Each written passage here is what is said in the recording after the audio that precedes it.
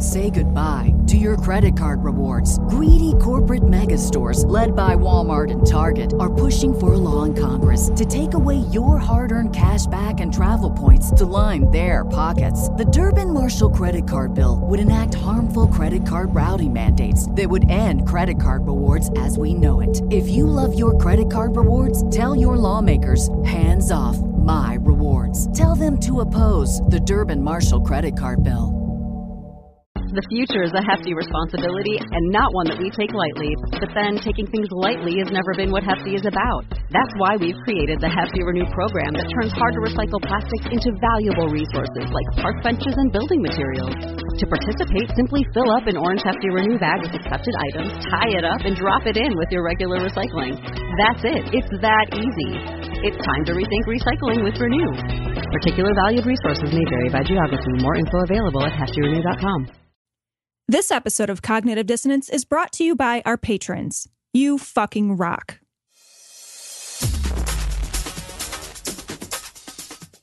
Be advised that this show is not for children, the faint of heart, or the easily offended.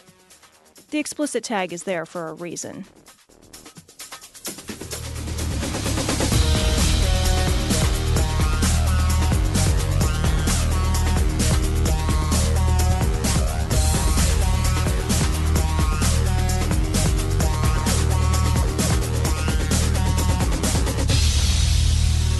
Recording live from Glory Hole Studios in Chicago, this is Cognitive Dissonance.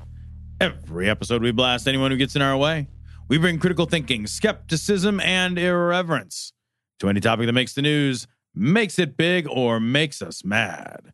It's skeptical, it's political, and there is no welcome mat. This is the lost episode. Yeah, the error not returned episode. You know where I was going. This is episode 404. Yeah. This is not likely to be found. Don't search for it. We're not even going to put any search terms, key terms, hashtags for this episode. But we are going to have David Silverman here as our special guest. So, David, welcome. Hey, thanks for having me on the show, guys. I appreciate being here. Absolutely. David Silverman, I think everybody in the community probably knows David Silverman is the president of the American Atheists. Now, he didn't win the general, like he didn't actually get more votes. Electoral College got through David the Electoral College. He was able to secure his position. Big poll in California for David. Gerrymandering is a good thing. Gerrymandering is a real thing. It is in Oklahoma where we're having a convention. I'll tell you that much. Holy shit. Man, I'm just glad you hired all those illegal immigrants to vote. Those are they may not be the atheists that exist, but they're the atheists we need. Yeah. So how does that work? Just hiring the illegal immigrants to vote is to having them vote several times in multiple different states under assumed names from dead people. Absolutely. All those Catholic Mexicans came in and voted for you. Well, thanks again for agreeing to be on our show. We want to talk to you about the recent death of Billy Graham. I know we all want to celebrate. Anyway, Billy Graham. No, that's bad. We don't celebrate when somebody dies. Celebrate that, Tom. That's rude. You mourn. You mourn. Am not. I don't celebrate and I don't mourn, but I do mourn the legacy that he leaves behind, and I think it's our responsibility to make sure that the legacy that he leaves behind is accurate, and that he's not some elevated super martyr of the beautiful Christian American race. I can't say that I mourned at all when he died, but I do hope that people remember the disgrace that he was and the negative force that he was on American politics and American culture. I want to ask about that idea of not, and I know I said it in jest, but not celebrating when someone dies. But if somebody is causing harm, and I think we can argue here, and I think we will in a moment, that Billy Graham was not a man who did not cause harm.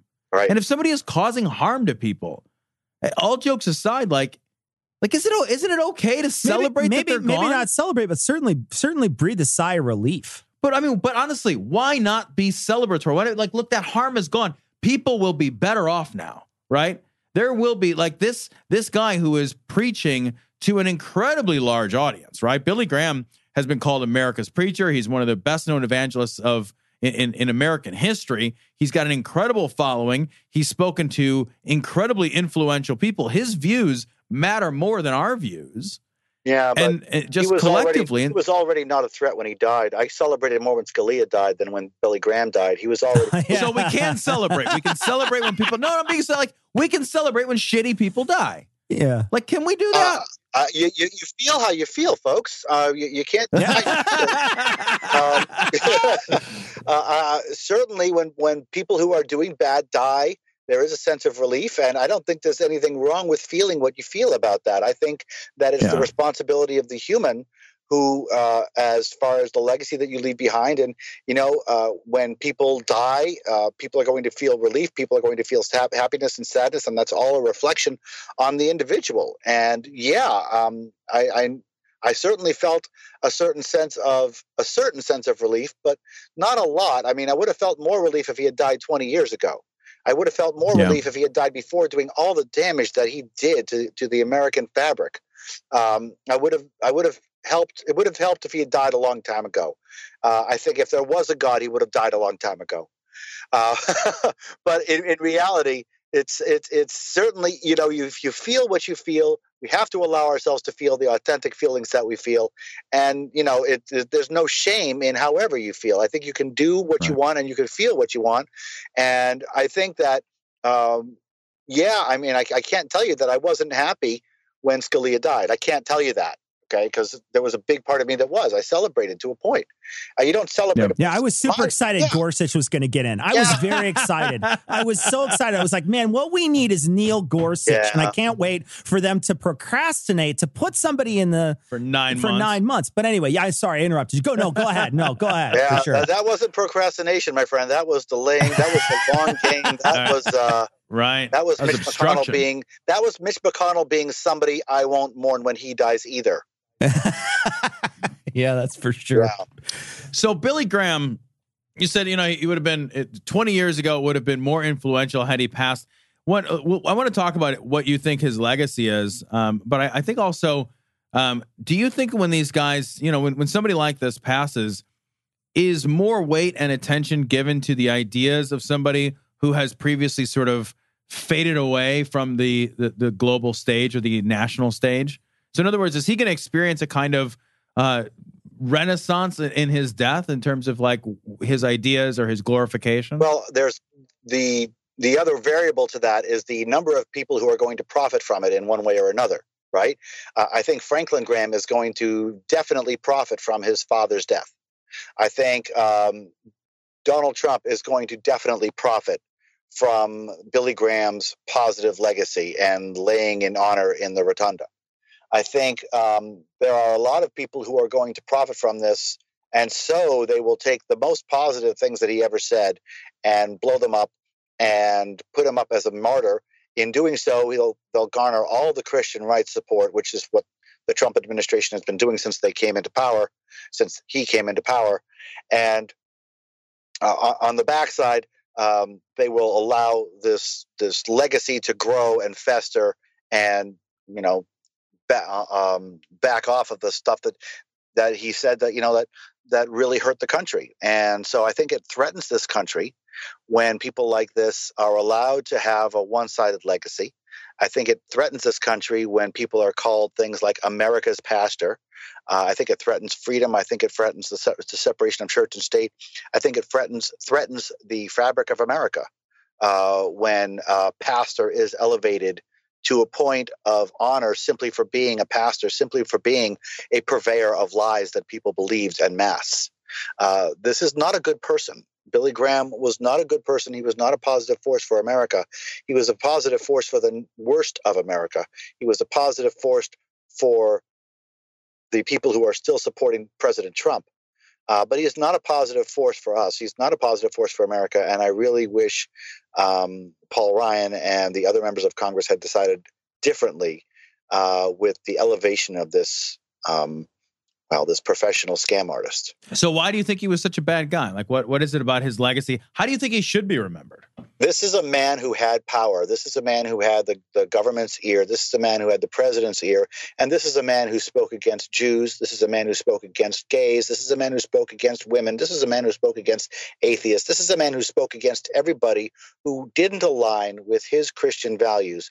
This is a man who pushed our presidents in a direction away from the separation of church and state personally, over and over again, and with vigor and with money and with power. This is a person who could have been a force for good, but instead chose to be a force for evil, a force against the separation of church and state and religious equality and feminism in favor of a misogynistic, patriarchal lie that made him a lot of money and power.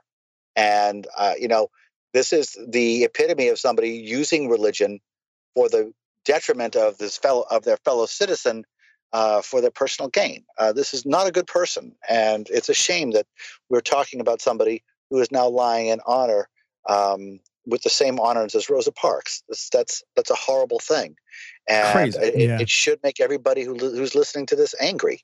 The fact that he got the same honor as a Black woman activist hero from the civil rights era is ridiculous. That's like the opposite of what she was. And he got the same honor. It's ridiculous. And it's insulting. I mean, it's insulting to everybody who thought that lying in honor was a great honor for Ms. Parks. Now that honor has been sullied. What do you think that this is sort of Trump paying the Christian right back for the evangelical vote? Of course. That's all this is. And paying in advance for their support in the future as he goes through the Russia investigation and all of the other crimes that he's going to be. I know all the shit he's going to do. Everything else that he's done. Yeah. This is his indulgences. This is the evangelical format of indulgences. I'm going to buy ahead of time so that I can. Yeah. I'm gonna prepay this credit card. Yeah, exactly. But I mean, think about the way what he's doing to the school systems, what he's doing to the science system. Everything that he is doing is hurting the separation of church and state. And this man doesn't give a crap about the separation of church and state. No. He doesn't care about Christianity. This is not a Christian. He was asked what his favorite line from the Bible was, and he couldn't name John 3:16. He couldn't name Genesis 1. He had no idea in his first interview. This man is not a believer. He is totally, my personal opinion, an atheist. And we have to own this. And we have to see this man for what he is. An atheist with no morals. Unfortunately, he's the worst we have to offer. He's an atheist using religion for his personal gain. And here it is, laid out in front of you. You think Billy Graham ever did anything for Donald Trump? Donald Trump barely knew Billy Graham existed. Yeah. Donald Trump didn't give a squat. Donald Trump never listened to a word of Billy Graham and said, wow, I got to do what that guy says. That never happened. Yeah. It's interesting though, but Trump has had priests and pastors come to the White House and lay hands on him. They've surrounded him. They've prayed around him. And if you listen to the TV preachers that are now taking the mantle of what Billy Graham was, you listen to Baker, you listen to several others, and they'll all say he's anointed by God and how holy he is and how how we need to protect him. That's the plan, and it's not a new plan. Lots of people, rulers and despots and really bad people in charge have used religion to legitimize themselves and to protect themselves from onslaught. And this is what Trump is doing. He gave Betsy DeVos to the Christian right. He didn't care about the education system. He put in a religious right person. He put in a religious right person everywhere he can. Jeff Sessions, look at him. Scott Pruitt. Scott Pruitt. This is not something he cares about. He cares about the ramifications. Yeah, right. Look at Pence. Pence is the most religious right person you can get. That's his vice president. Right. Yeah. Then that's the scary thing. That's the Donald Trump insurance policy. Because I don't know. The big debate is who would be worse, Trump or Pence? Yeah. And the answer is I don't know. Yeah. God. I feel like I do know, though. I feel like Trump is worse just because he's so unknown. I just he's such a bizarre, unknown quantity. Like, at least Pence is a politician. You know who he is. He's horrible, but you know who he is. You know what he stands for. Yeah. You can predict It's a devil you know or whatever. Wants. Yeah. I feel like he's at least to some point predictable, and people who are predictable are easier to understand and sometimes even easier to control because their motivations are more out there.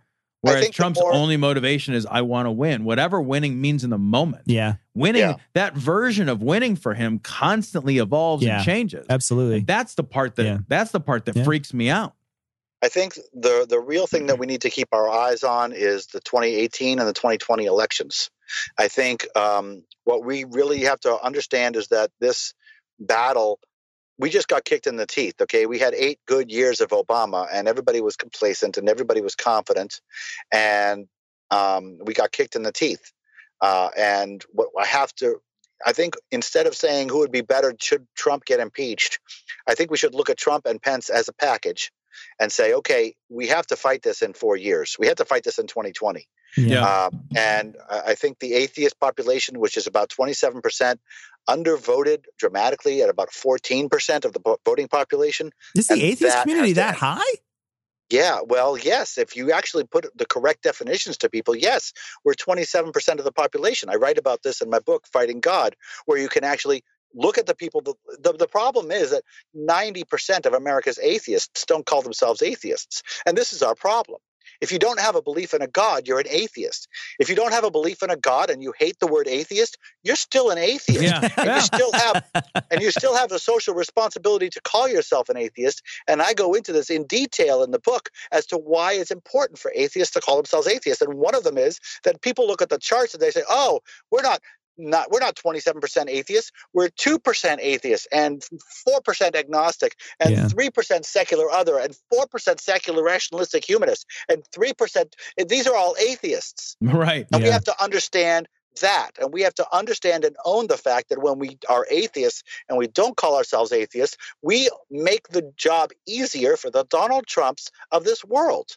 We need to start calling ourselves what we are. You stop yielding to the bullshit that religion has pushed on us since we were kids. A lot of people don't realize, especially atheists, that religion heaped on a whole bunch of indoctrination on us as children. And when you dismiss the God, you're not done. The rest of the indoctrination is still in there, and it includes lies such as religion is good, religion has a place, religion has a purpose, religion is worthy of protection.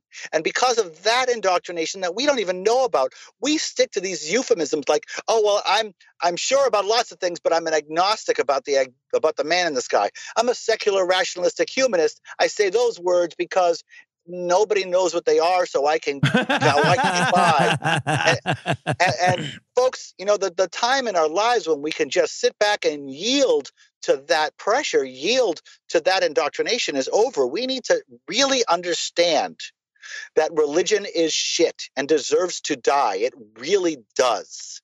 It needs to die, and good people fight religion to kill it dead, just like good people fight against all other lies and cons and scams that hurt a people and kill it dead. And this is something that we need to understand. And when we say, oh, well, I'm not an atheist, I'm an agnostic, I'm a secular this, I'm a that, I'm a none, I'm an unbeliever, you are just kowtowing to the religious indoctrination. You're helping religion when you do that. Because let me put the bow on this, okay? 90%, and I'm speaking from statistically valid quantitative data that I have in my book, Fighting God. When I speak quantitatively, I know how to use quantitative data.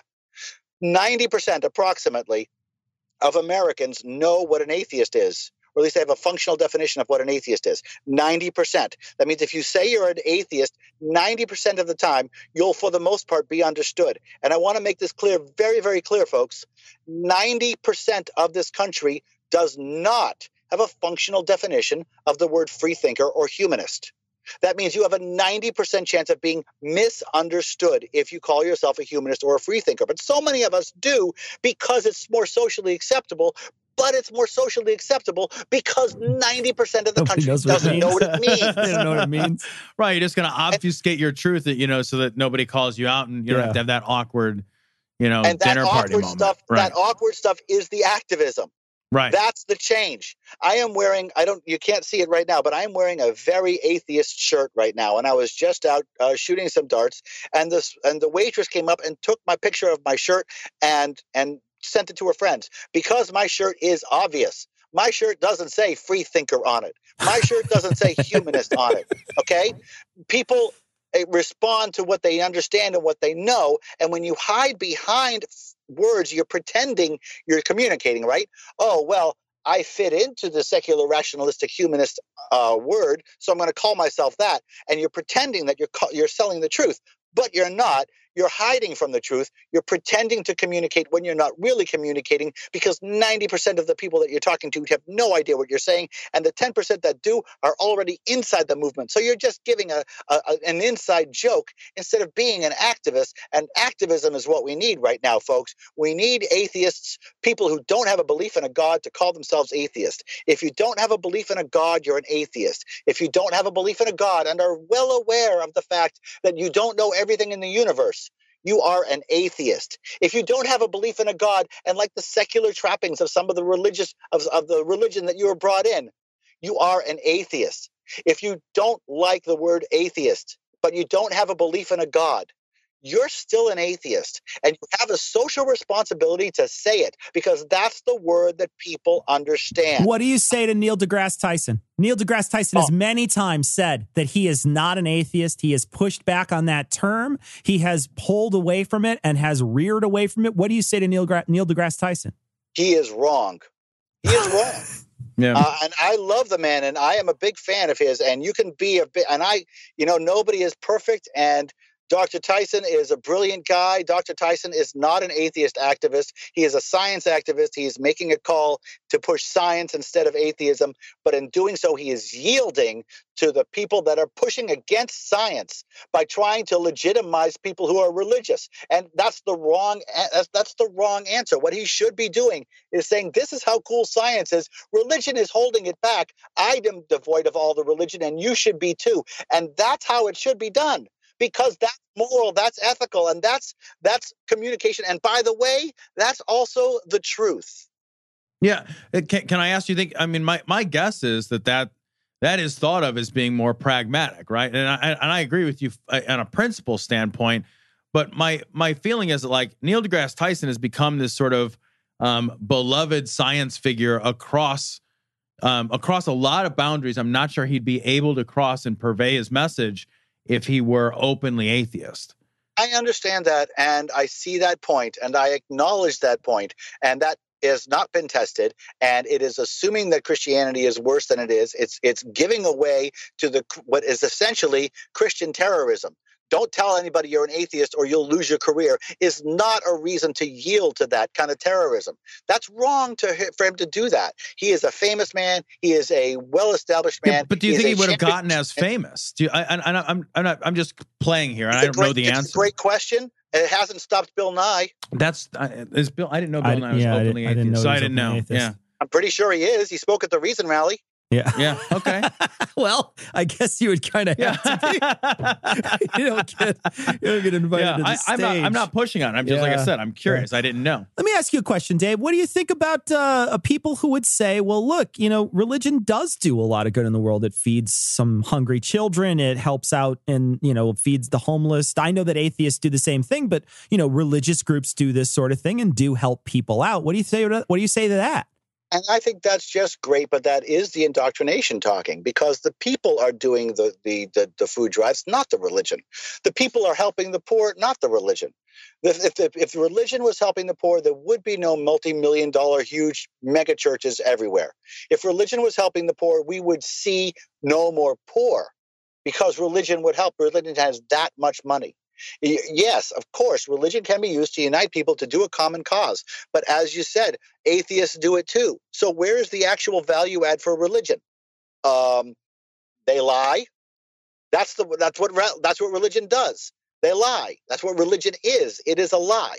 So if wonderful people can use religion to help the poor, then wonderful people can just help the poor without pushing the lie of God. So let me ask you a question. It's sort of related. There's been a lot going on in the atheist community lately, right? Where some of our sort of more prominent leaders have been embroiled in controversy. There's been some that have committed some, it sounds like, some pretty bad actions. You're talking about the responsibility to activism. And I'm curious about your thoughts around, if you're a leader in the atheist community, and you clearly are, right? You're the president of the American Atheists. So you're a leader in this community. What responsibility do we have to call out our own or to comment on our own? We have a big responsibility for that.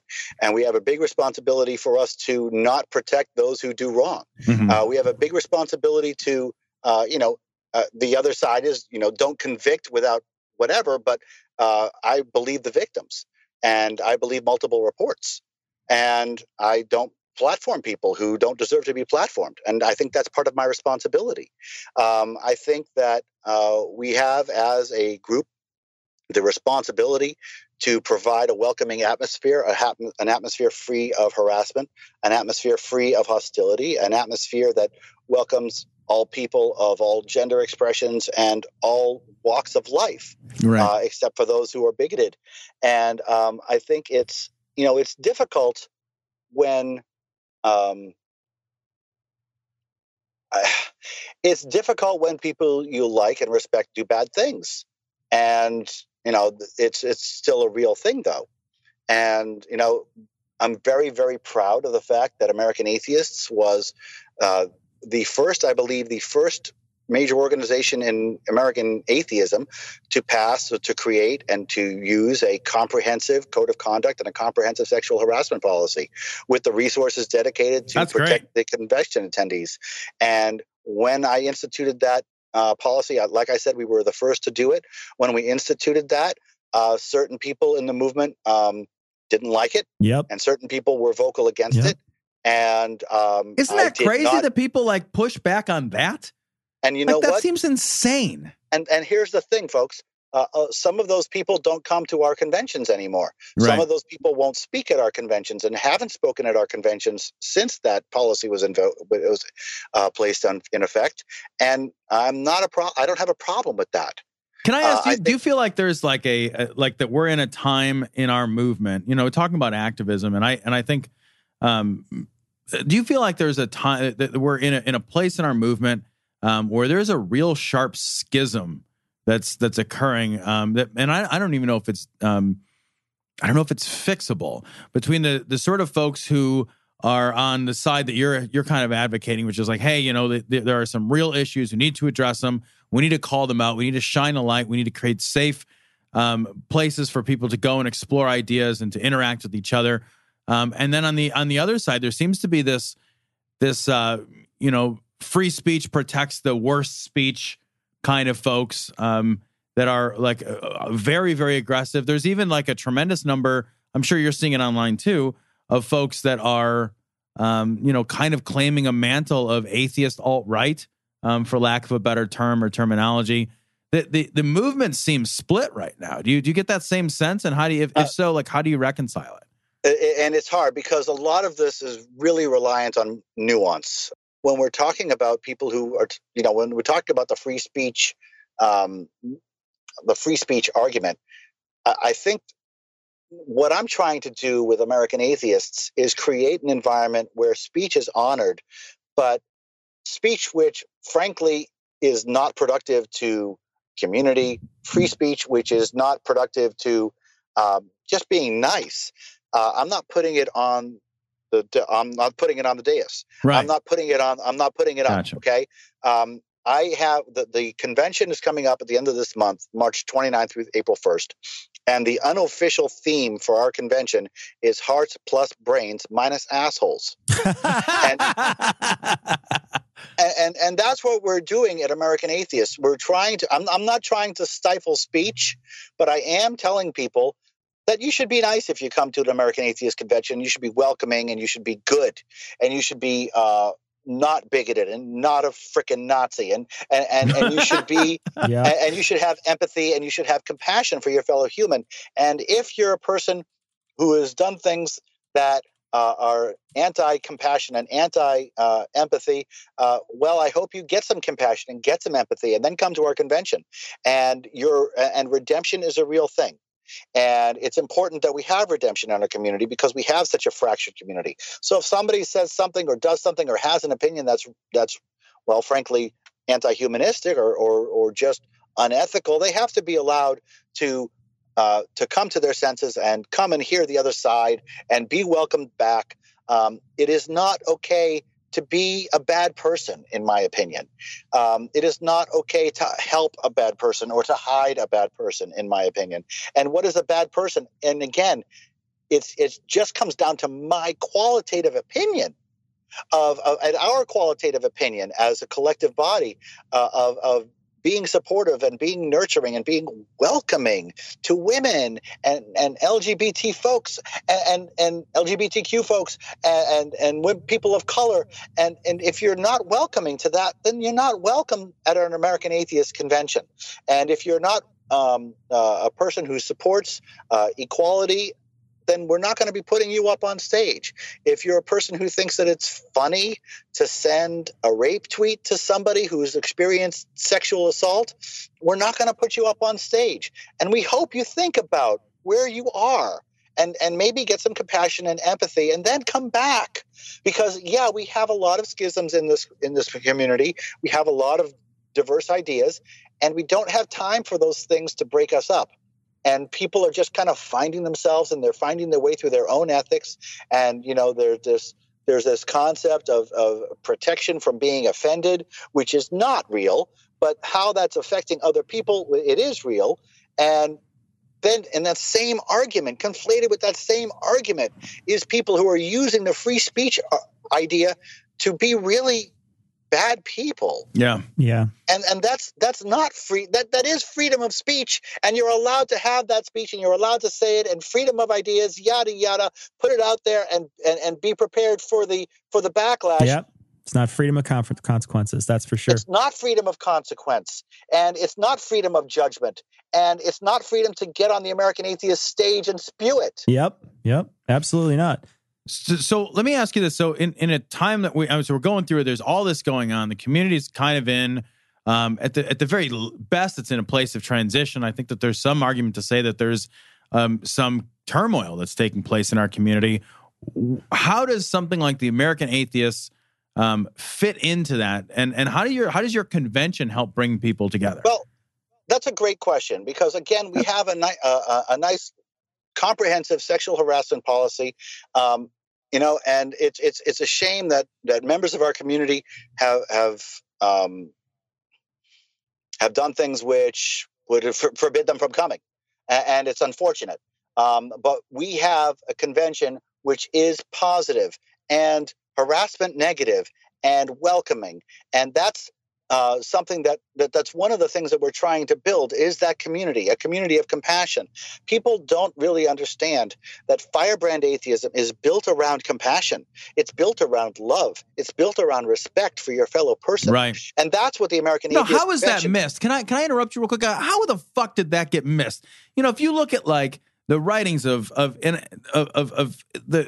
any of like the big firebrand atheists, like whether you agree with all the things they said or didn't say, or whether they've become problematic since, I don't even guess I care. But like you look at a guy like, let's take Hitch, because he's fucking dead and he can't defend himself. But you take a guy like Hitch, a quintessential firebrand atheist, and that guy was mad because people were hurt. Yeah, people were he was getting mad injured. because like that at the bottom, at the what underlie all of that, like wonderful vitriol and firebrand, like at the bottom of all of that was this deep-seated love of other people, of empathy, and really like a fury at those who would oppress and hurt other people. And somehow like there's a huge group of people who just see like, look at him say things that are mean. Isn't that fun? Let's be mean too. And they miss the whole empathy, compassion, love, like they miss all of it. They miss what underlies they miss all the whole thing. Yeah. And I don't understand how that could even be the case, but it just is the case. You've got two forces going there. First, you've got religion saying that atheism is angry, okay? And you've got him saying things that are anti-religious, that are anti what religion says is good. And so religion says that he's angry, and so religion says that it's all about anger. And then the other side is that these people who are just fresh off from religion, who legitimately are angry about religion, angry at religion, and they latch on to him and they're still angry at religion. They don't see the passion. They don't see the love underneath. And I think that's one of the things that firebrand atheism really needs to highlight. And that is that being a firebrand atheist is an act of compassion. It is an act of love. It is an act of caring, because you're talking to somebody who is injured. You're talking to somebody who is hurt. You're talking to somebody who believes literally in an invisible man in the sky, not because they're stupid, not because they're moron, but because they're victims of the indoctrination that all of our parents were subjected to. And we were subjected to for the most part too. And there but for dumb luck go we. So we're not talking about stupid people. We're talking about people who need our help. And if we don't stand in front of them and say, no, your truth is not your truth. Your truth is false. My truth is actually truth. Let's talk about the difference between truth and falsehood, because I'm not going to tell you that your religion is good. I'm not going to tell you that your religion is valid. It is not good. It is not valid. It is a lie. It is a scam, and you're a victim. And if you don't say that to them, nobody will. And that's important, because it's our job to deliver this information. It is our job as good people. And yes, I know it sounds religion-y when I say it like that. It's still true, because we do have the truth. We do have the truth. The word truth has meaning, and the way religion uses it is not meaningful. The word truth has meaning, and that meaning is that it conforms with everything else that we know in the world to be true. And yes, it's a bit of a tautology, but it is what it is. That which is true conforms to everything that we know to be true. And religion is not. There is nothing in what we know to be true that supports a being that is never born and never dies and can create matter and energy with his brain. It's not a real thing. So I have another question sort of related. So we have the social responsibility as atheists. As atheists with a voice. So if you've got a podcast or a blog, do you have a responsibility then as a leader? At what point does your atheism translate into a responsibility toward activism? If you have the ability, you have the responsibility, as far as I'm concerned. If you're a person who is in the place where you can call yourself an atheist and not get hurt by it much, you have the responsibility. Everybody has a responsibility to a point, okay? And we all have different levels of privilege, and we all have different layers of privilege. And somebody who has a lot of privilege, like myself, who is not under any sort of threat at all, if I come out as an atheist, even before, when I was a professional inventor at Bell Labs, I was in a point of privilege. I was well employed. I was well solid. I was well locked down. Nobody was going to hurt me. I wasn't going to face any sort of backlash, societal, familial, or professional, if I came out as an atheist. If you're in that position, you got a responsibility to the people who don't have those privileges to come out as an atheist. And the people who don't have those privileges, the people who are locked in a place where they cannot come out, they're the beneficiaries of our activism. We're going to make it easier for them eventually. And then there's this people in the middle, and I want to just speak to those people in the middle there. Those people in the middle are people who don't really consider it. The people who think, oh, I can't come out because everybody will kill me. But then when you think about it, no, they won't. There's a whole bunch of people out there who are stuck in this middle ground of, I can't call myself an atheist because my mother will clutch her chest and fall to the ground like Fred Sanford. Okay? But when you probe, you say, do you have anybody, does that fragile mother of yours have anybody else in their family who's an atheist? Oh yeah, my sister's an atheist too, and she knows. No, you're not in that position. You're stuck, okay? And so I asked the vast majority of people, I believe, who are atheists, who don't call themselves atheists, are in fact in a position to call themselves atheists publicly, and they don't because they're afraid. And I think they have to go over that fear, because there's people in this world, in this country, who are less privileged by far who cannot come out, who if they came out would lose their jobs, who if they came out would lose their family, who if they came out would lose their entire circle of friends for real. And the reason that all those things would happen is because the people who can come out today are not in droves. And the people who do come out, people like you and I who are coming out as atheists, yes, we're helping, but we are too few. And we need the rest of the 90% of America's atheists to come out and call ourselves atheists for the people who can't, and of course, for the political system itself. Is there going to be a way that you're going to be able to tell if the people who show up at your conference are recent, like people who recently came out? Are you going to be able to like do a test at all? Like, is there going to be a survey at all for those people just to sort of see? I always ask people to raise their hands when I come out, because at the American Atheist National Convention, it's great. And by the way, this convention is going to be a real special thing, and I'm going to talk about that in a second. But yes, I usually ask people to raise their hands. And it's a fun thing to see, because you say, okay, raise your hand if this is your first time, and easily a third of the people raise their hand. Yeah. And then you can go, okay, raise your hand if you've been doing this for a year. Okay, 5 years. Okay, 10 years. Okay, 20 years. Okay, 30 years. Okay, 40 years. Wow. And you've got people raising your hand every time, right? And people are seeing the breadth of this movement. And I love that. I love people are seeing the longevity of this movement. And so and one of the things that we're doing at this convention is specifically for first timers, because we're putting billboards up in the city of Oklahoma City, and we're putting our guest speaker, our keynote speaker, front and center on the front of the billboard. And I'll tell you about that in a second. And we're offering really cheap admission for Oklahoma City people, Oklahoma residents. Nice. Really cheap. Okay. So get into this event. And I'm talking, and folks, I'm not kidding here. If you're an Oklahoma resident, you can come to the American Atheist National Convention for $50 for the weekend. Wow. Oh, wow. That's a great deal. $50 for the weekend. I'd almost consider becoming an Oklahoma resident. Don't talk like that. Okay, that's true. gross. That's true. I wouldn't do that. If you're a student, you can come for $50. If you're a veteran or you're simply on low income, you can come for $99 for the weekend. And if you're not a veteran or low income or a student, the full price hasn't gone up in 2 years. We are doing this for a very specific reason.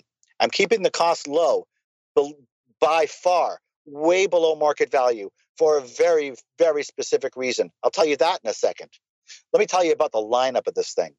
Because not only are we having the lowest prices, lowest conceivable prices for everybody, we're having our headline speaker is Mr. Hugh Laurie himself. An actual A-list celebrity is coming to our convention and going to speak from the stage. If people don't know who he is, that's House from the series House. Yeah. And from Fry and Laurie and from Blackadder. And we're talking about one of the most famous actors in the country, in the world. And he's coming to our convention. He is going to be flanked on one side by Ms. Inna Shevchenko, from the founder and president of Femen, which is the topless jihadi protesters from Europe and Asia. That's awesome. And Reverend Barry Lynn on the other side. And Barry Lynn, of course, the president of the Americans United for the Separation of Church and State for 25 years. He is as close as you can get to the atheist movement without being a part of the atheist movement. And he is coming in. And so these are three people, along with Mohammed Al-Chadra, who is the founder of the Jordanian atheists, who is now moving to America because his life is in danger. And the managing director of Scopes, Brooks Binkowski, is also going to be there. So this is going to be a lineup full of people that most people have not heard, most people have not seen. Hugh Laurie, Brooke Binkowski, the managing editor of Snopes, the former president of Americans United for the Separation of Church and State, the leader of Femen, and the founder of the Jordanian Atheists, plus Anthony Magnabosco, plus Yvette d'Entremont, plus a whole bunch of other people who are going to bring in some fun and some really fantastic speakers to this. But of course, what we're doing here is reiterating the love behind Firebrand Atheism. So we will be doing a charity food packing event for 25,000 meals, packing at this event. and we're going to be raising money for Muhammad Al-Chadra, and we're going to be raising money for a local charity inside Oklahoma City, and the discounted pricing. Why? Here's the big picture. I want to make a big event. I want to make an event that sells out. I want to make an event that is so big that we remember what it's like to be an American Atheist Convention. I want to remind people what it's like to walk into a room full of 1,000 atheists, not 100. Can I give you just a little bit of advice? Invite Sargon of Akkad. He's a big YouTuber. I don't know if you've heard of him, but that's a joke, Dave. Thank you so much for that advice. Dave. I'll take it under consideration. We do those around here. And if Sargon would like to come, he can get some empathy and get some. We're going to get some great YouTube comments on this one. Right. Redemption is a real thing. And when that happens, that redemption is a real thing. In the meantime, no, he won't be up on our stage. But seriously, we are going to create, American Atheists, is going to create an event that is really, really memorable. And it's not like an anniversary year. It's our 55th anniversary, but it's not like a huge anniversary year, but it's turning out to be a really huge, special event. We're going to have, right now, the billboards just went up. We're already 2/3 of the way sold out. Oh, that's awesome. So that's great. This convention will sell out. And folks, if you've gone to a convention that has had 150 or 200 people, it is not the same as going to a convention with 600, 800, 1,000 atheists or more. It is a very different feeling when you walk into and you feel that sense of community, that sense of support, and everybody's welcoming, and the atmosphere is deliberately welcoming, and the atmosphere is deliberately anti-sexual harassment, anti-negativity, and we just get around and we stew in our positivity, and we create charity, and we create We're gonna be love. so goddamn happy you won't believe it. It's a beautiful experience. I remember in the Salt Lake City event back in 2013 or 14, we had people, and this is true, people who were there, we had people standing in the hallways crying because they had never been able to just speak their views out loud. And this is what we're going to be doing in Oklahoma City, because there's not only a lot of Christians in Oklahoma City, there's a lot of atheists, and they're alone. And we put Hugh Laurie's picture on a billboard, and we said, come to this convention. It's $50 for the weekend. We are going to meet a whole lot of brand new atheists this weekend. We are going to meet a whole bunch of brand new atheists, and we are going to energize them, and we are going to impress them, and we are going to unify them, and we are going to leave behind an Oklahoma City atheist contingent that is large and of critical mass and self-sufficient, so that when we leave behind, we're going to leave behind an atheist community that is strong and loving and positive and supportive. If people were going to go to this conference, how would they do it? All right. So that's the good stuff. The website is atheists.org, atheists.org. And the actual website is atheists.org/convention 2018. If you go to atheists.org/convention 2018, you can register for the convention. You can join as American Atheists. In fact, if you join as American Atheists and get a membership at the same time, you get a discount. Please do that, because we need your membership and we need your donations. Oh, and by the way, yes, we ask for money.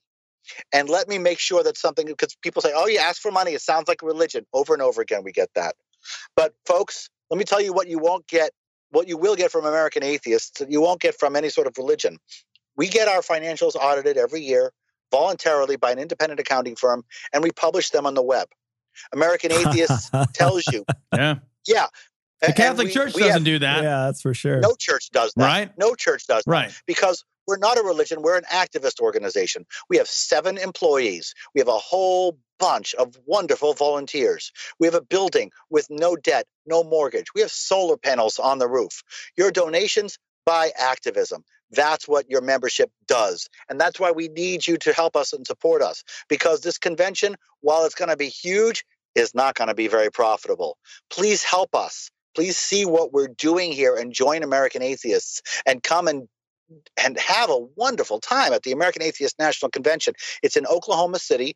The Sheraton downtown is where we are. The room block is almost full, but it's not full yet. But the billboards just went up.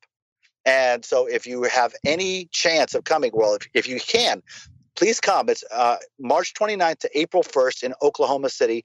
That's and it's Easter going to weekend. That's Easter weekend. Easter weekend. And because atheists have nothing better to do, right? Of course. And the rooms are cheap and the hotels are cheap. And we can all get together and we can have a spectacular event, low cost. And that's the objective here. High volume, low cost, high empathy, high compassion, high charity, high redemption, and low to zero tolerance for anything negative or harassment low or on negativity or any of that crap. Yeah. Yes. No, low on the assholes. Yeah. That's it. High on the hearts, high on the brains, low on the assholes. That's great, Dave. Dave, we hope to have you on after this event so we can hear how great it was. One of us may be attending. We'll see. We're still trying to shake that out. But we hope that it goes off as well as it does. Dave, if people were going to find you on the internet, where would they look? So that's a great question as well. My Twitter handle is at Mr. Atheist Pants, Mr. Atheist Pants, which was a handle that Stephen Colbert called me on his show. So I took it. I ran with it. And of course, my Facebook page is /Dave Silverman, and you can get us at American Atheist, at American Atheist on Twitter, and Facebook.com at American Atheist online. And one more mention that of my book. My book is called Fighting God. It is now out on paperback. It is an atheist manifesto for a religious world. It is basically the best review. I've gotten a lot of fantastic reviews, and thank you so much to everybody who has given me a positive review on this. The most apt review, I think, in my book comes from Tom Flynn, who said that reading Fighting God is like getting stuck in an elevator with David Silverman for 7 hours. Dave, you have a great time at your event. And, Sounds amazing. And we hope it turns out wonderful. Thank you so much for joining us today. Thank you so much for having me on. It's been a great time, and I'll talk to you all very soon. Obama will destroy this nation too. He is a man of destruction, darkness, and evil. There may be a year remaining in which you can get out and save your family. This story is also from Right Wing Watch. Far-right radio host claims Barack Obama is forming a private army to assassinate government leaders. So this is Dave Hodges, host of the Right Wing radio program, The Common Sense Show. And he appeared on Sheila Zielinski's Weekend Vigilante podcast. We should have Sheila in studio. Oh, my God. God, how great would that be? That would be. We should have like a whole day where the fucking lunatics show up. Do you know what I miss, by the way? I miss Glenn Beck. Yeah, Glenn Beck used to be real crazy. I don't know what happened. I don't know if he's just like not appearing on the radar anymore. He was super nuts for a while. He was. And he was like fun. Unwell nuts. He was and fun. He was great. Yeah, he was that guy. He was Howard Beale from fucking Network for a while. He was amazing. He was fucking crazy. Yeah. I think I can sympathize with him though, because there came a moment with Trump where he like came to his senses, like legitimately, and then said as much. Like, oh my God, I was wrong. I fucking conflated these things, and now I see how we're conflating them. Like, he had a moment sort of clarity. self-reflective, revelatory moment. Yeah. It was kind of awesome to watch and to have him admit it on air. And now he's just like not on the crazy train anymore. Yeah, he's certainly not being watched as hardly or watched as stringently by these people, the right wing watch people, right? Because I haven't seen his stuff come up on there. I think if he said something crazy, he'd pop up. Absolutely, I don't think that they would. It's not like they said nothing, but I wonder. I know that they have staffers that's what they do, right? Like, so the staffers will just watch, and then also they probably just take tips, right? If somebody finds something that they watched, you got to check this out. Right. But I wonder if they monitor his stuff anymore. If like after a certain point of you not being as fucking shithouse as you were, because once in a while there'll be a Rush Limbaugh clip. That's true. But I wonder if they monitor Rush every day or if they just wait for the tipsters to send him a message. Maybe. I wonder how they. We should actually ask somebody from Right Wing Watch to come on the show and talk about how they do it. Because God, who would want to sit through Dave Daubenmire show? The Dave Daubenmire show every day. Holy shit! That's a fucking saint. Oh my gosh. And by the way, where's our little pal Barry Soetoro? He's been strangely silent. He's not president anymore. He's not strangely. Hold on. Why are you strangely silent? You guys are upset that he's like in the background pulling the fucking strings like a fucking, moving everything around like marionettes. You guys are upset when thinking he does that. And then when he's quiet, and he's just like, I'm just not the president. I'm just kind of hanging out on the beach. Like, look at him. He's being real quiet. He's gone dark. What's going on, He's gone guys? dark. He's already been dark, Tom. He's been dark for a long time. He's gone darker. Pulling together his SES, his private army, his private army. I would join that army. I would join the Barry Soetoro army. If let me put it out there. Barack Obama. Everybody's just if you want to form a Barry Soetoro or whatever, however it's fucking pronounced, army, and it's your fucking private army, I will join your. You know why I can make that? Because I have no intention of joining any armies, by the way, because there's no way it's going to happen ever. I will say this: if Barry Soetoro, if you do form your own private army, I'm only going to join if you have a giant BS patch I can wear. That's the only way. What is his boot camp like? What is just? You have to go be a community organizer. Yeah, right. Somewhere. You're just like, oh my God, you gotta go sit through a bunch of Jeremiah Wright preacher sessions. Just fucking Bill Ayers is the sergeant like yelling at you. Bill Ayers is teaching you how to do weather underground bombings. I have intelligence information. I wasn't going to release this, but you brought it up in such a timely way. I love this guy. Like when he says, I have intelligence information. You've never had anything intelligent in your head.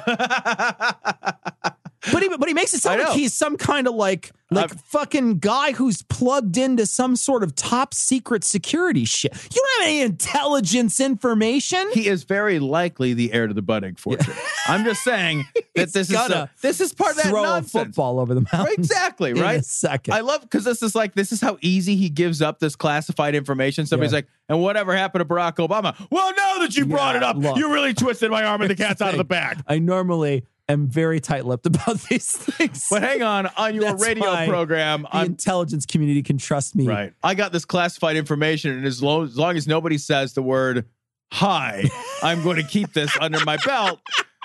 I can't be held responsible if somebody greets me.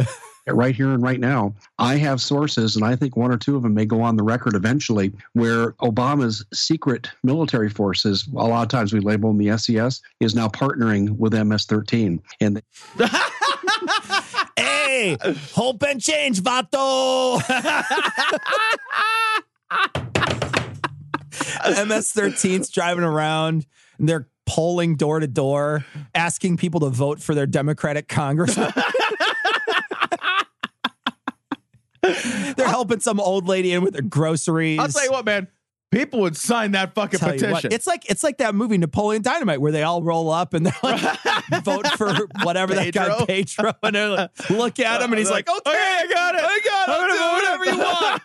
I won't take his bike or beat him up or whatever. With MS-13.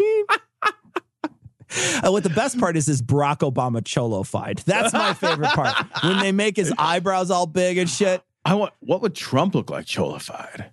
Oh, Trump, if you're out there and you're a cholo-fier, give us a Barry Soetoro cholify and give us a Trump cholify. Oh, which Send one? those to us, and we're going to pick the best one and put it in the show notes. Who wore it best? It's the cognitive dissonance, cholification, our previous leaders.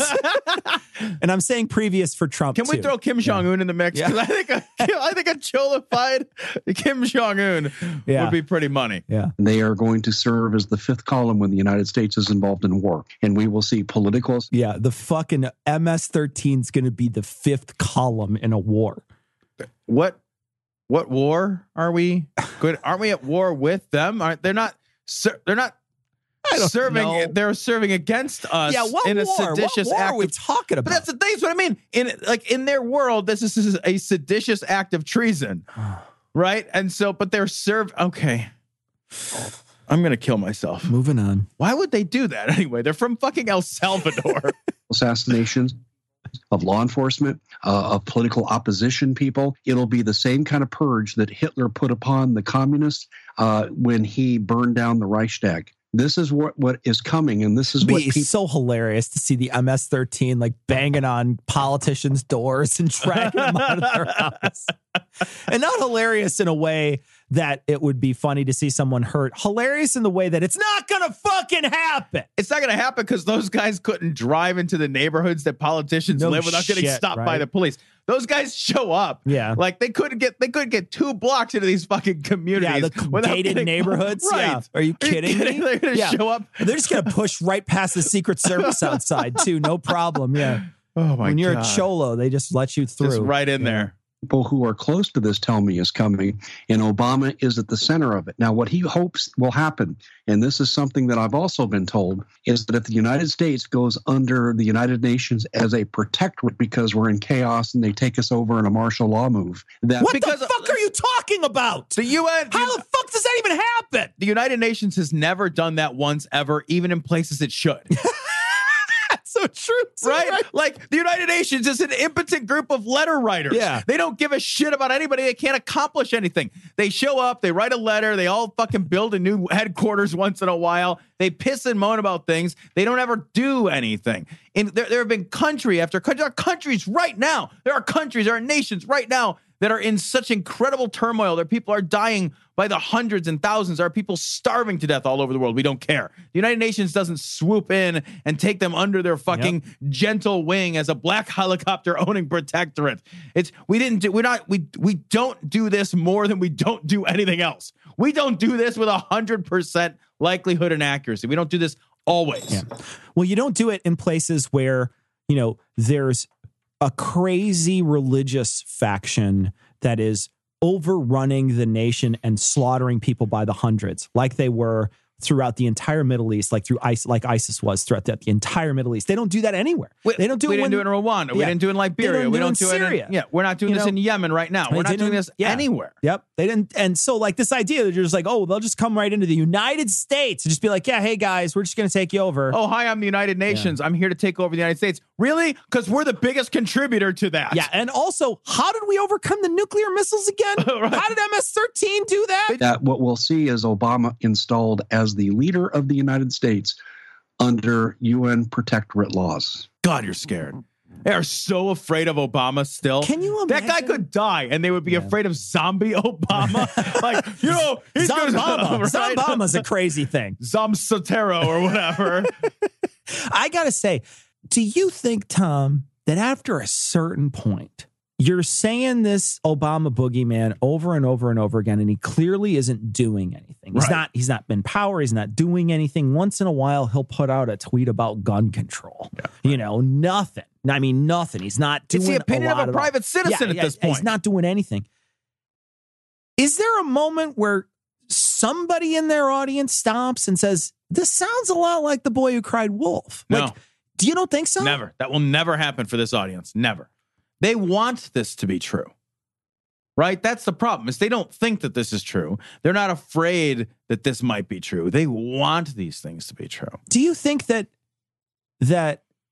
so Trump hasn't done anything so far that I've been like, woohoo, right? So recently he had a talk where he said he was going to remove bump stocks, right, and he was going to also maybe change laws on how old you could be to buy certain types of weapons and things like that.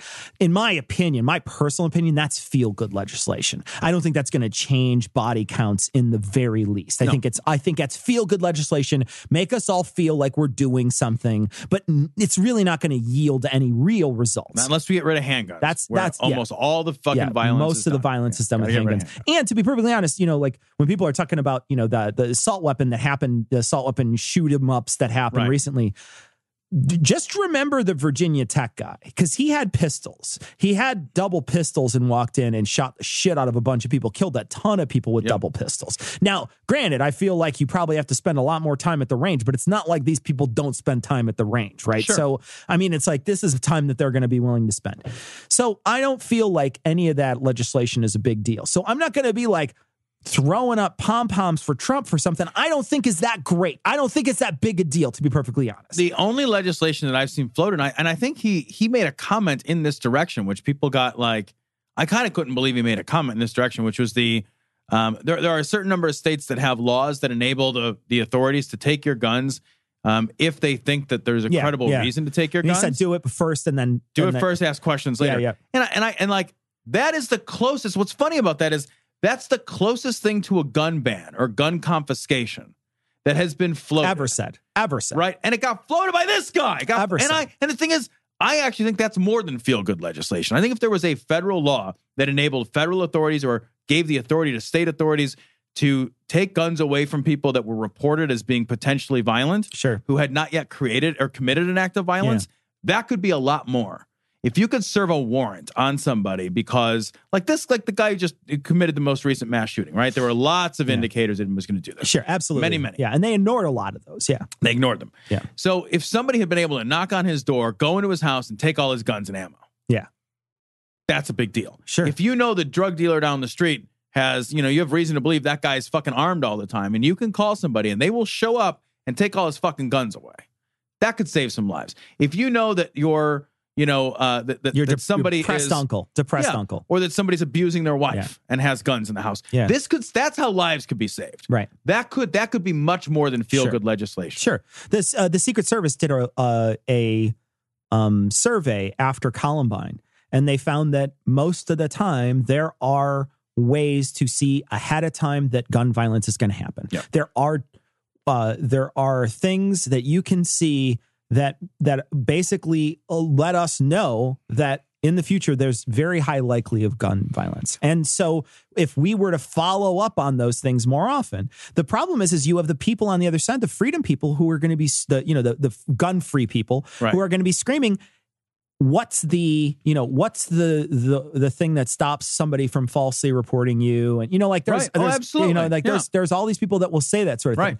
And it's interesting because if you say anything bad about guns in this country, if you say anything about any kind of regulations on guns, you're immediately thrown into the pot of people who think guns are not something that we should have here in this country at all. And then if you say anything pro about guns, you're also thrown again in that pot of people that are like super pro gun laws. Now, I do feel, just like Australia has, there's probably some reasons why someone legitimately could own a gun. I genuinely feel that. I also feel in this country that there's never, ever going to be a way that we're going to be able to take guns away from citizens, period. I don't think that that's ever going to become a thing where where we can just say, no guns can be had unless you have, this amount of training and whatever. Because when we talked to people in Australia, when we went to Skepticon down there was a bunch of people that came out to talk to us. And I talked to 3 or 4 people, and they said they had guns. They owned guns. Now, they were for like varmints and shit like that. They couldn't, they're not like... And these people live very rurally. But they do have guns. Those people do exist, and they do have guns. So, I feel like, too, out here in the States, there's people who live... it's 50 minutes to an hour before a police officer can get to you. Should that person have access to a firearm in their home? I think so. If it makes you feel better, it makes you sleep at night, it makes you, you also, probably should understand that you're probably more likely to kill yourself with that gun than you are to shoot somebody else. But it's still, do I think that we should be going into people's homes and taking these guns? Maybe not, right? But why don't we even move to like a gun system like Canada, where you can't leave the house with a gun, period, with it's loaded. You can't walk around with a loaded gun. We have places in the United States where you can walk around with an AR-15 on your back, loaded, ready to fire, one in the chamber. You can walk around in many, many places in this country with a gun on your hip as if you were old-timey fucking cowboy. Yep. There are places in this country where you need no licensing or certification to do that either. Yeah. You just walk into a store, give them money. Yeah. They hand you a gun. You put it in your pocket. That's the whole transaction. Everything's legal. And so I feel like, it's been the comparison has been made many times to cars. We regulate cars much more than we do guns. We, require licensing and insurance on cars. It's a privilege. It's not a right. You know what I mean? And those sorts of things, you can get that privilege revoked from you.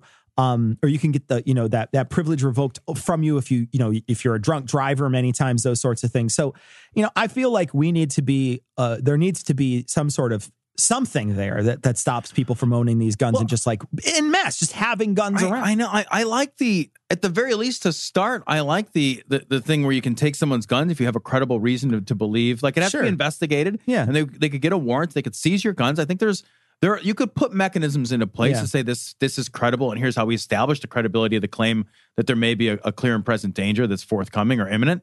I think that's a reasonable, because what we do is we have this like narrative, and it's a government started narrative, And they say, like, if you see something, say something. And that sounds great. But if I see something and say something and you don't do nobody anything, does anything, then there's no point in me saying anything. It requires that third action. And very quickly what will happen is people in mass will get the idea, they'll get the message that I saw something, said something, nothing was done. I'm never going to say anything again because it's pointless, right? We don't do things that are pointless. Those things actually are counter-effective over the long term. So we got to have laws. We got to, if you're going to tell me, if you see something, say something. If you see something, say something. If you see something, say something. Then you got to fucking do something. I got to tell you, an anecdotal version of that in my own experience.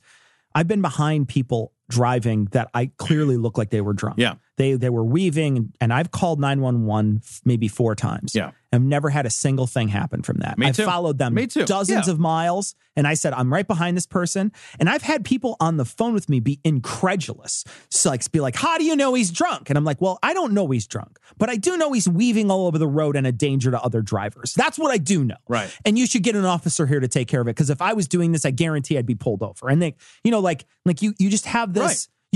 Like nothing is being done. Nobody cares. Well, I don't do it anymore. I just I know. pass I up. I stopped doing it years ago. I just speed up and just go away from the person. I protect me. Yeah. Because but like we can, the problem is like we have a system in place that waits for the crime to happen. Yeah. And then, we punish the person who committed the crime. We find who did it and we punish them. And then we should have that system. But I think like there are reasons to believe, and I'm not talking about jailing people. But I'm saying, like, let's take the tools of violence away from people if we have a credible reason to think that they're in imminent danger to their community or their family or whatever. Yeah. Like, you can do that.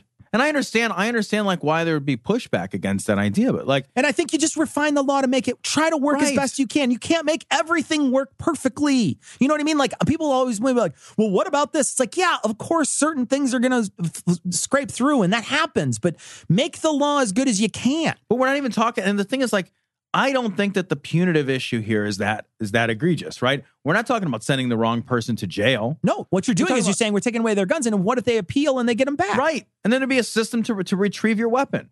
So all it did is you just temporarily were without a gun. Yeah. You want answers? I think I'm entitled. You want answers? I want the truth. You can't handle the truth. This story comes from Gizmodo. National Geographic just sent me a crystal healing water bottle. This is pretty much what it sounds like. This is a bottle, like a refillable bottle. Sure. That has some rocks in the bottom of it. Yeah, there's some rocks. But they're not. Now, let's not just say that the rocks are just dropped in their time. No, that would be haphazard. That would be.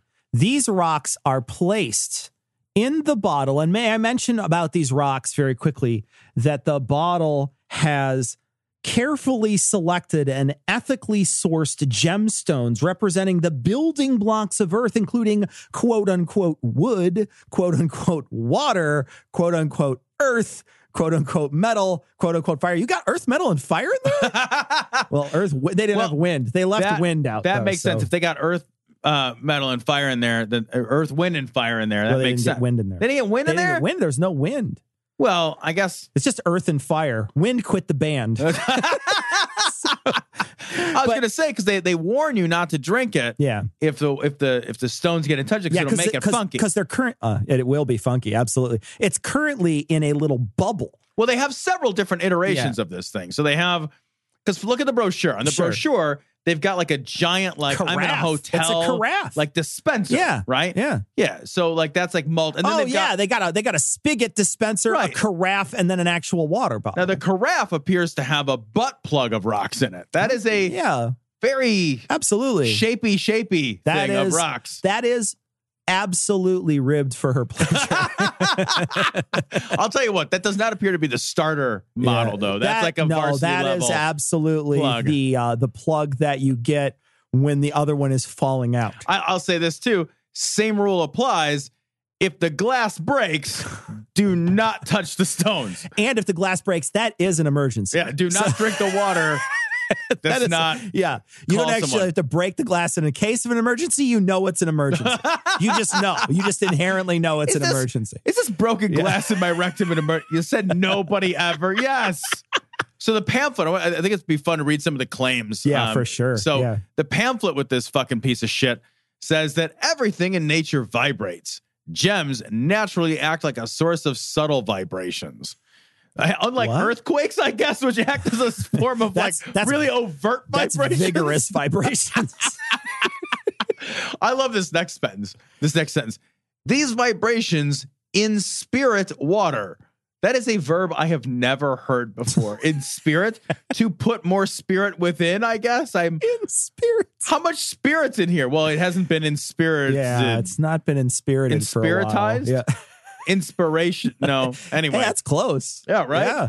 These vibrations in spirit water, making it more lively and enjoyable. I want my water to chill the fuck out. I don't ever want my water to be. That's a goldfish in your water. I want my water ice cube cold. You're drinking the aquarium if your water is lively.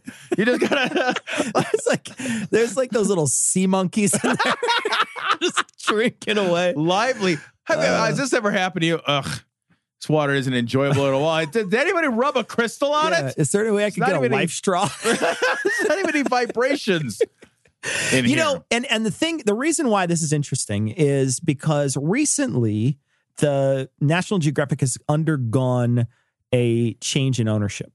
The company that owns Fox bought National Geographic, and I have it in my hand. I bought this at the supermarket I was going through, and the National Geographic, I'm going to read the titles, 50 Most Influential Figures of the Bible, which was interesting. And you work your way through, and there's, and some people did, when I posted this on my Facebook page, a couple of people had said, yeah, I think that there could be people who you could argue could be influential from the Bible. And I understand the argument. I understand what they're saying. Academically, I understand, but at the same time, you're like, look, it's all made up. Yeah, you know what I mean?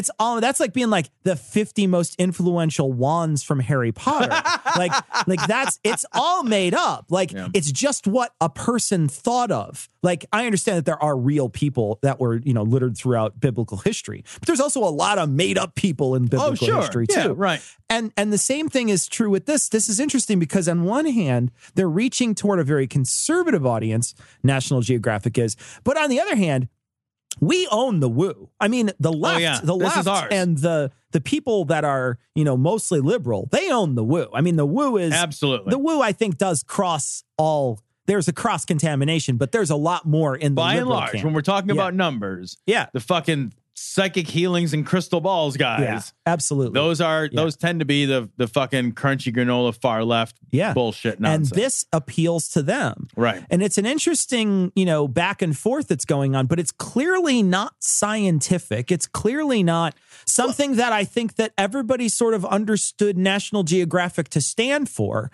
Both of these things seem to fly in the face of that. Well, and it's particularly egregious because it uses language. It's like, scientists all agree that you can, rub wax on the water. And then they quote that fucking Japanese guy who screams at the water. He screams at rice or whatever. He just yells at water to see that it changes molecular shape. Exactly. Like, this is anger water. And then it changes color and whatever. Right. Yeah. Yeah. And it's like that is so discredited. He's the guy from that What the Bleep Do We Know movie. Yeah. That's where I heard about him. I didn't know about him beforehand. But it's utter tripe. Yeah. It's just it's garbage. And so did that lady sign language really angrily at the water in there? Is that how she did it? I don't remember. She just shook it. That's how you sign language angry. You just shake the shit out of whatever. I am angry with you.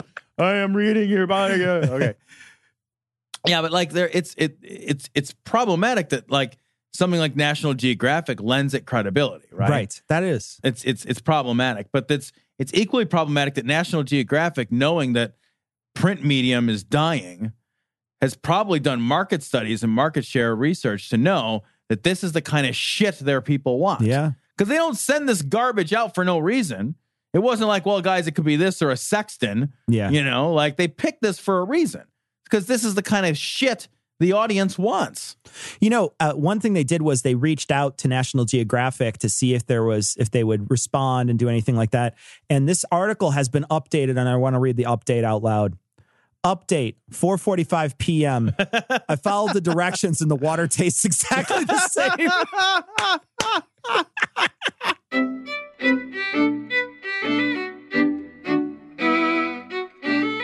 So that's going to wrap it up for today. We don't have an email section because we wound up recording this on a weekend. We had to schedule with Dave on a weekend. So we don't have an email section right now. We're going to have email when we come back next week. If you want to find out any information on American Atheists, or if you want to find out how to go to the conference, check this week's show notes. That's episode 404. And you can find out all the information to find Dave and all the stuff that he had mentioned, all the conference stuff that he had mentioned. We will link to it in this week's show notes. But that's going to wrap it up for this week. We want to thank David Silverman from American Atheist for coming on and joining us. He's a wonderful guest and a great guy to talk to. But we are going to leave you like we always do with the Skeptic's Creed. Credulity is not a virtue. It's fortune cookie cutter, mommy issue, hypno-Babylon bullshit. Couched in scientician, double bubble, toil and trouble, pseudo quasi alternative, acupunctuating, pressurized, stereogram, pyramidal, free energy healing, watered downward spiral, brain deadpan sales pitch, late night info docutainment. Leo, Pisces, cancer cures, detox, reflex, foot massage, death and towers, tarot cards, psychic healing, crystal balls, Bigfoot, Yeti, aliens, churches, mosques and synagogues, temples, dragons, giant worms, Atlantis, dolphins, truthers, birthers, witches, wizards, vaccine nuts, shaman healers, evangelists, conspiracy, doublespeak, stigmata, nonsense. Expose your sides. Thrust your hands, bloody, evidential, conclusive. Doubt even this.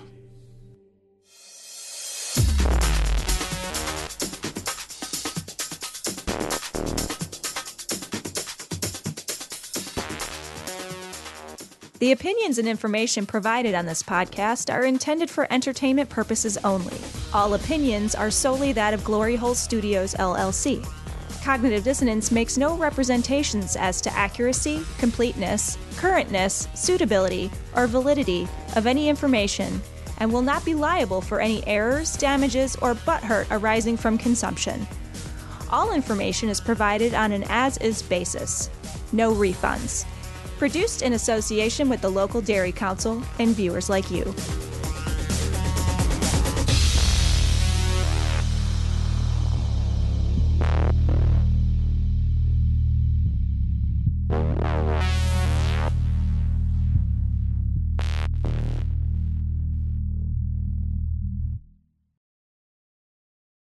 Say goodbye to your credit card rewards. Greedy corporate mega stores, led by Walmart and Target, are pushing for a law in Congress to take away your hard-earned cash back and travel points to line their pockets. The Durbin-Marshall credit card bill would enact harmful credit card routing mandates that would end credit card rewards as we know it. If you love your credit card rewards, tell your lawmakers, hands off my rewards. Tell them to oppose the Durbin-Marshall credit card bill.